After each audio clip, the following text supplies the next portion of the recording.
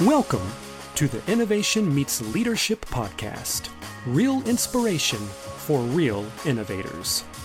If you're looking for innovation and leadership transformation, your journey starts now.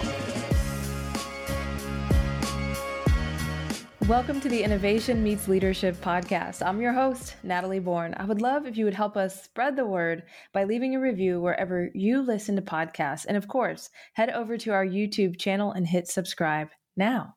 Well, today we are talking to Alex Castro. Alex is not only an aligner of execution, which we all need, and it's that place where strategy, right, meets digital transformation and innovation. So I'm excited to talk to him today. He's a best-selling author. He's also the creator and founder of REMScore, which we're going to talk about today as well. I'm super excited. Welcome to the podcast, Alex. Thank you so much, Natalie. It's really a pleasure to be here, and I'm excited to have the conversation. Well, you have this phrase that you say, which is you believe that there's a huge gap, right, between ideas or strategy and execution. And it kind of creates this persistent problem where it sidelines too many high potential digital transformation and innovation growth opportunities. I want to dig right into that. And I would also love to understand how your REMScore impacts that as well. Yeah, absolutely. One of the things that we regularly see as a company, we've been doing management and strategy consulting for 20 years and, globally. And one of the things that we regularly saw as an issue is that there really was this massive amount of investment and attention to qualifying an idea. But then when it came to actually rolling it out and getting it done, it was almost as if it was just tossed over a wall and given to a team of people and said, all right, go get this done. And more often than not, that team of people just kind of would look at their leadership and be like, I'm not really clear how we're going to get this done. And when you begin to dig into it, right, you come down to a very fundamental set of understandings, which is it comes down to three numbers that I like to throw out that, has been out there for a long time. It's 20, 30, 50. So 20% of strategic initiatives make it through. 30% of strategic initiatives deliver about 60% of the intended value. And half of strategic initiatives are either abandoned or fail outright. Wow. And what we've seen over the years is that companies can't really find that pace of acceleration and transformation, because a lot of their great potential is water shedding away in the execution process. And that's what we really want to help the industry with is, what we say as a company is that, your potential is our purpose. And so we really want to see companies see their potential. Wow. Those numbers are staggering as you read those off, 20, 30, 50. I had to write that down and then, of course, say, I've been a part of those organizations and have felt the weight of exactly what you're saying. It's thrown over the fence and then executed poorly.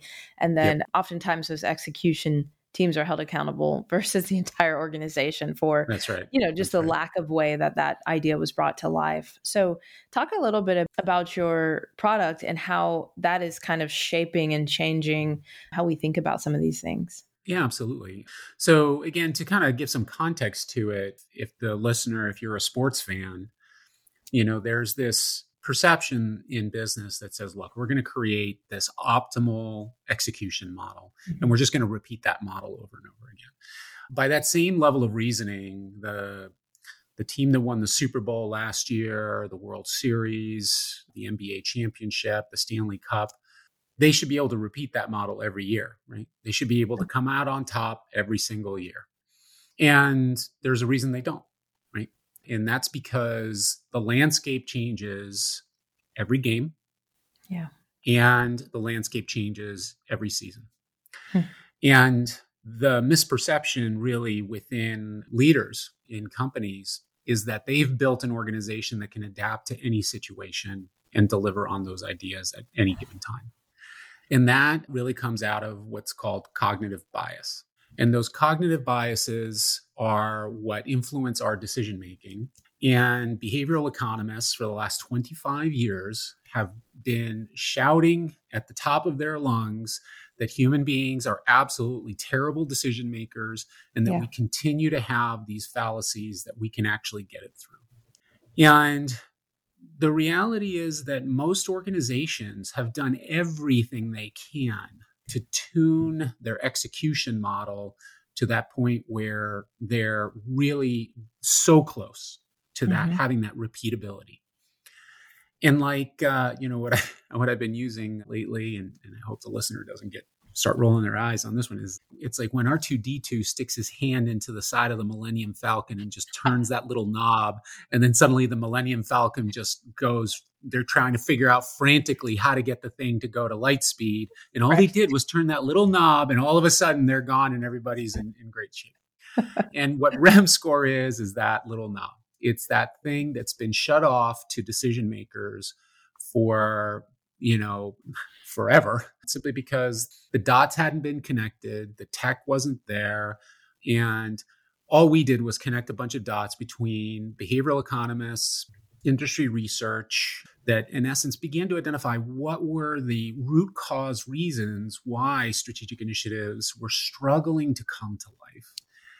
And we built a mechanism that, in essence, harvests that information real time, like every coach does in terms of analyzing the team they're about to play every time, right, before they go into the game, builds a game plan to be able to address that. REM does the same thing. It tells you where the blind spots are. It tells you where those little picadillos are that are going to leap out at you. And, for the technologists, listening to this, it's not you, right? If you're doing some kind of technology centric effort today, which in essence is virtually every strategic initiative, it's not the technology. It's not the technologists. It's not the project management office. It's not the architecture or any of those techie things. It's the fact that you have a playing field that is different conditions with different players every single game.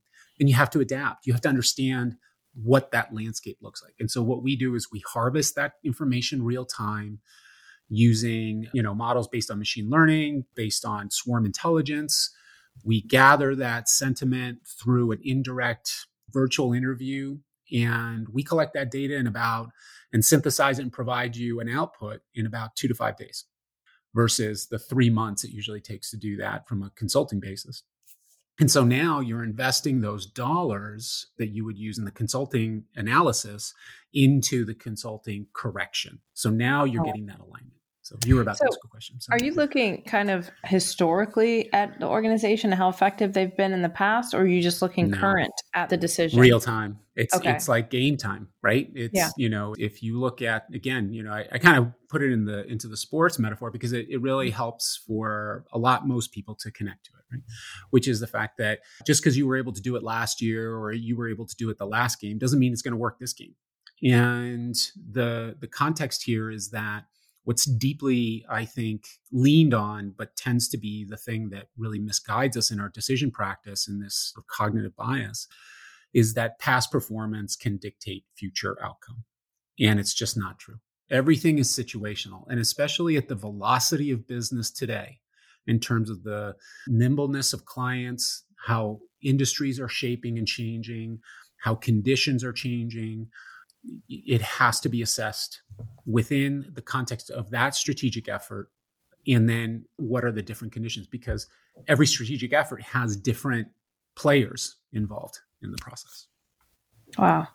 That's powerful. I mean, I think if we can help our organizations prevent this unnecessary failure, I mean, I think that a lot of times when an initiative does fail, oftentimes I don't feel like organizations can point back to the pieces of why it failed and ensure that they create a different outcome next time. I mean, again, the context and the information and the data that we're using, that we used to create our product and the capability to measure this has come from 25 years of studies by super smart people, right? That are far more invested in each nuance in what happens. And we connected the dots. And really what the industry data is showing is that today about $280 billion a year is lost in opportunity and potential in efforts that are abandoned and are not, pushed out the door. And so imagine if you curb that by 10%, by 15%, or you do a 5% change per year. Not only will the company growth and the potential of companies really begin to realize itself, more importantly, what does that do for employees? Like when you were mentioning before, you've been on the receiving end of those projects where you're like, okay, got to figure this thing out. In today's world, right? And I think most people can relate to this, is that employees are a lot less patient in suffering failure. It's not just investors, it's not just your board, it's not just your leadership. The employees themselves are like, look, I want to be part of a winning entity here.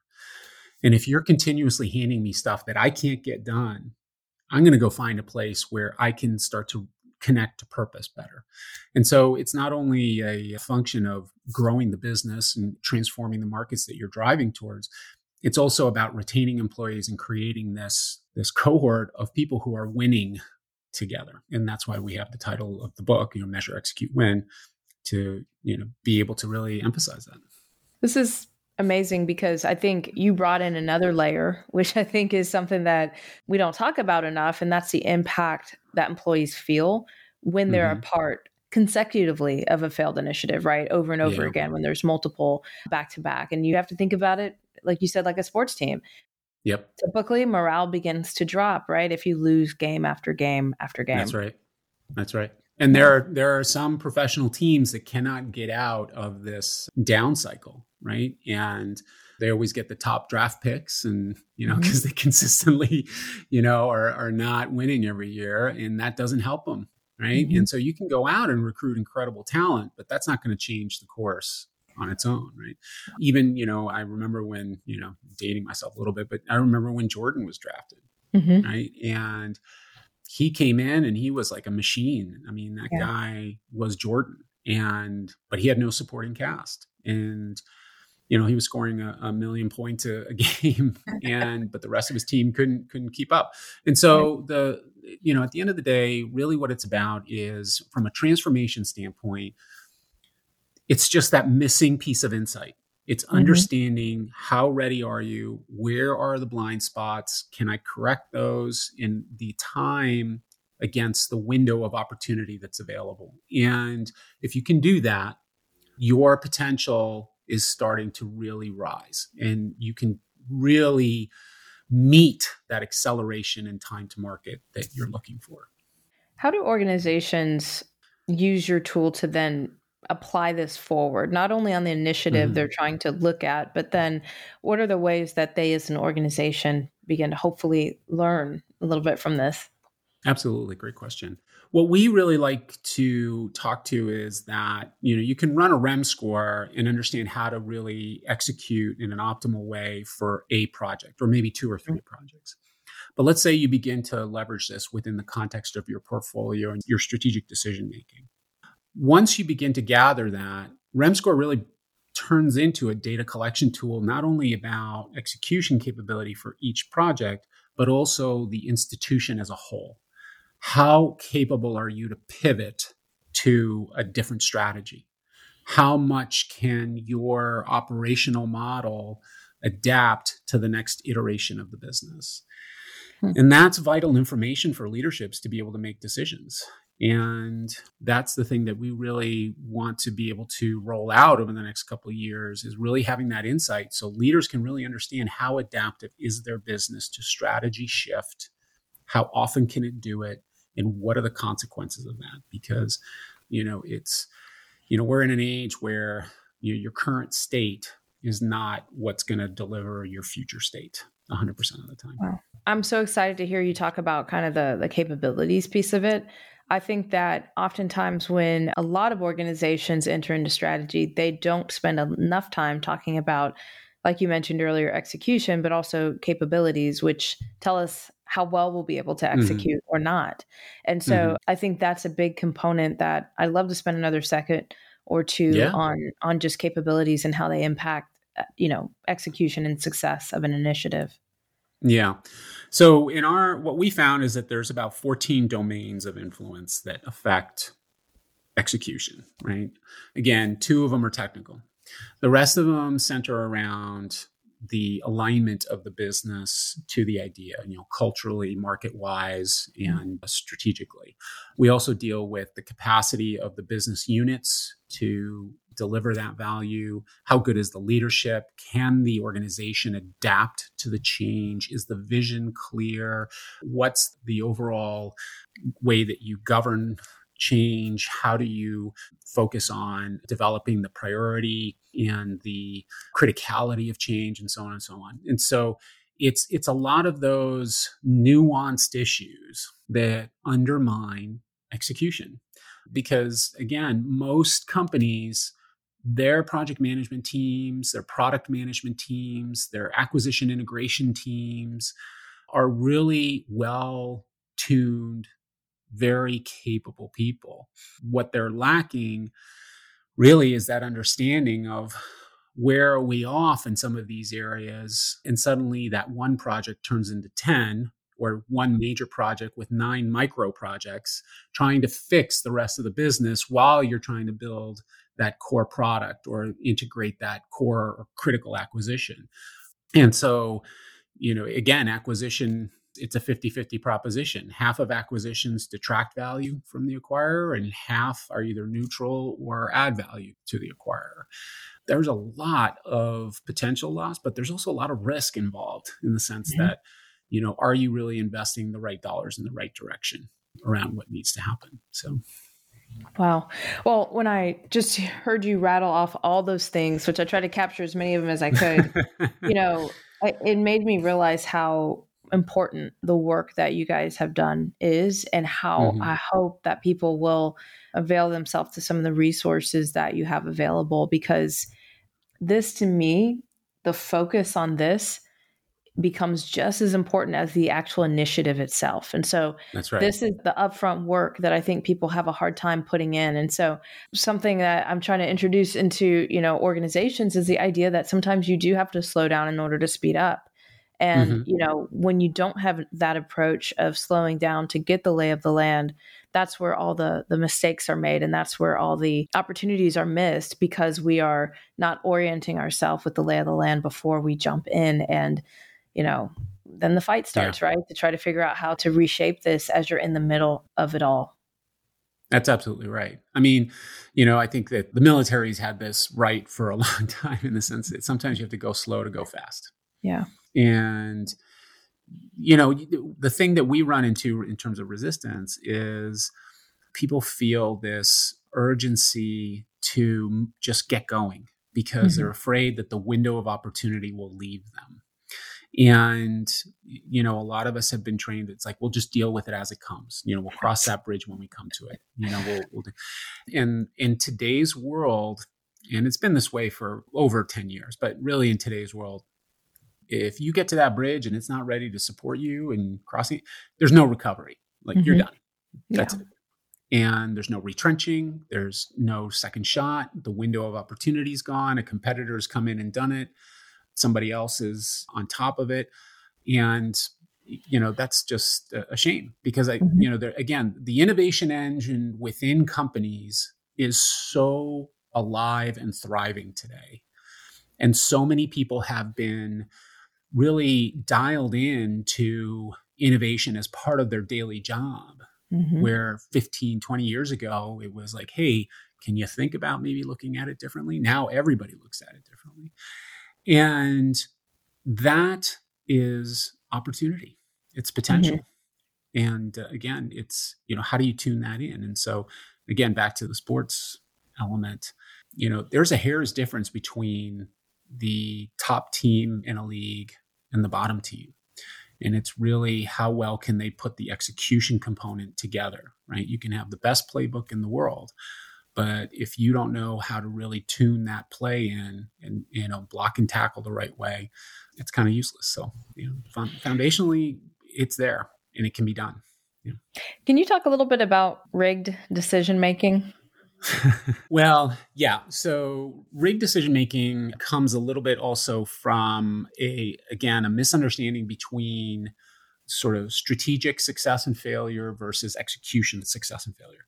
And so what happens is that it gets confused a lot of the time. right? So one example is like when Dell tried to put kiosks into Walmart, it didn't really work out for them, and they said, well, there was an execution problem. It's like, well, there was really no execution problem with that. Their supply chain worked beautifully. Their salespeople worked beautifully. The strategy just didn't fit because you're not going to go to Walmart to go to a Dell kiosk to buy a high-end desktop computer. It's just not the right place. Microsoft Zune, by many people's standards, was better than the Apple iPod, right? That was a strategic failure. The product worked beautifully. I've run into people who still have a Zune. They still listen to it, right? It's not an execution problem. That's a strategy problem. And so the thing that we see is that there is this, again, it goes to a cognitive bias. We're inherently bad decision makers because we want things to be a certain way. And so we ignore the signs that it's not going to work, and we push towards the outcome that we want, and we get ourselves into a position that's not recoverable. And so, largely, I think that really what we look to do with REM score is design a mechanism that in essence works like the credit score for strategic decision making, right? You have the business plan, you have the financials, right? And it's the same way bankers used to make decisions for a loan in the 50s and 60s. That's the way corporate America makes decisions today. Because they don't have the credit score that says, can I actually get my money back? Yeah. And that's the thing we're introducing. Again, it's that little metric, just that one number, a couple of numbers, a little bit of detail that says, look, if you did these few things, you could actually be in a much better position. Your score is going to come up a little bit more, and you're going to be in the sweet zone of execution, and you're going to get some good traction here. It's amazing. What final thoughts would you have for our listeners today? The one thing that I would offer is that a lot of the content that we used is out there. So if you want to go and read about this, it's, almost every month there's some kind of article around this in Harvard Business Review or MIT Review. There's articles continuously and books continuously coming out on this topic. And, pay attention to it, learn from it, absorb it a little bit. I mean, you don't have to be an expert in it. It's more to the effect that the data's always been there, and we've chosen to ignore it because for some reason we're going to get past it. And you've got great teams that are producing innovation, producing opportunity, potential for the business. Figure out what's the little tuning that you need to do on a continuous basis, like any good coach does on their team, and be able to understand what's my blind spot, how do I fix that before I get into game mode? Because once you're in the game, you can't fix it and get, and simply just get more out of it. And in doing that, you'll begin to see more growth. You'll begin to see more connection to purpose and movement in the vision of your business. So it's all right there. It's all really available. The one thing I'd like to close with is that people who do use REM see up to delivering projects twice as fast at about 2/3 the cost. And so there is, again, it's doing a little slow to go a lot faster. The acceleration is there, the lower cost is there, and the success rate is definitely higher. Awesome. Well, this has been amazing. Alex, how can people find you or follow you? I'm on LinkedIn. So Alex Castro, I'm out there, and with M Corp is the name of the company. You can go to www.the-mcorp.com. And you can also look up REM score online, and we're not hard to find. So it's all pretty straightforward. Well, awesome. Thank you so much. This has been such an amazing conversation today. It's been completely my pleasure. And thank you so much for including me as part of your platform, and all the best. Absolutely. Well, to our listeners, thank you for joining the Innovation Meets Leadership podcast. Remember, don't just get out of the box, break the box and set it on fire. Let's go transform something. Thank you for joining us for the Innovation Meets Leadership podcast. Be sure to subscribe to our show on iTunes. Follow us on Instagram or Facebook at Innovation Meets Leadership, and visit our site at innovationmeetsleadership.com for more innovation resources. Today's sponsorship is brought to you by Territory Global. We work at the intersection of experience and imagination. We help you pinpoint problems and turn them into opportunities. We make imagine happen. Some of the best organizations in the world choose us as their partner to help solve their strategy, innovation, transformation, story, and ways of working problems. Learn more at territory.co.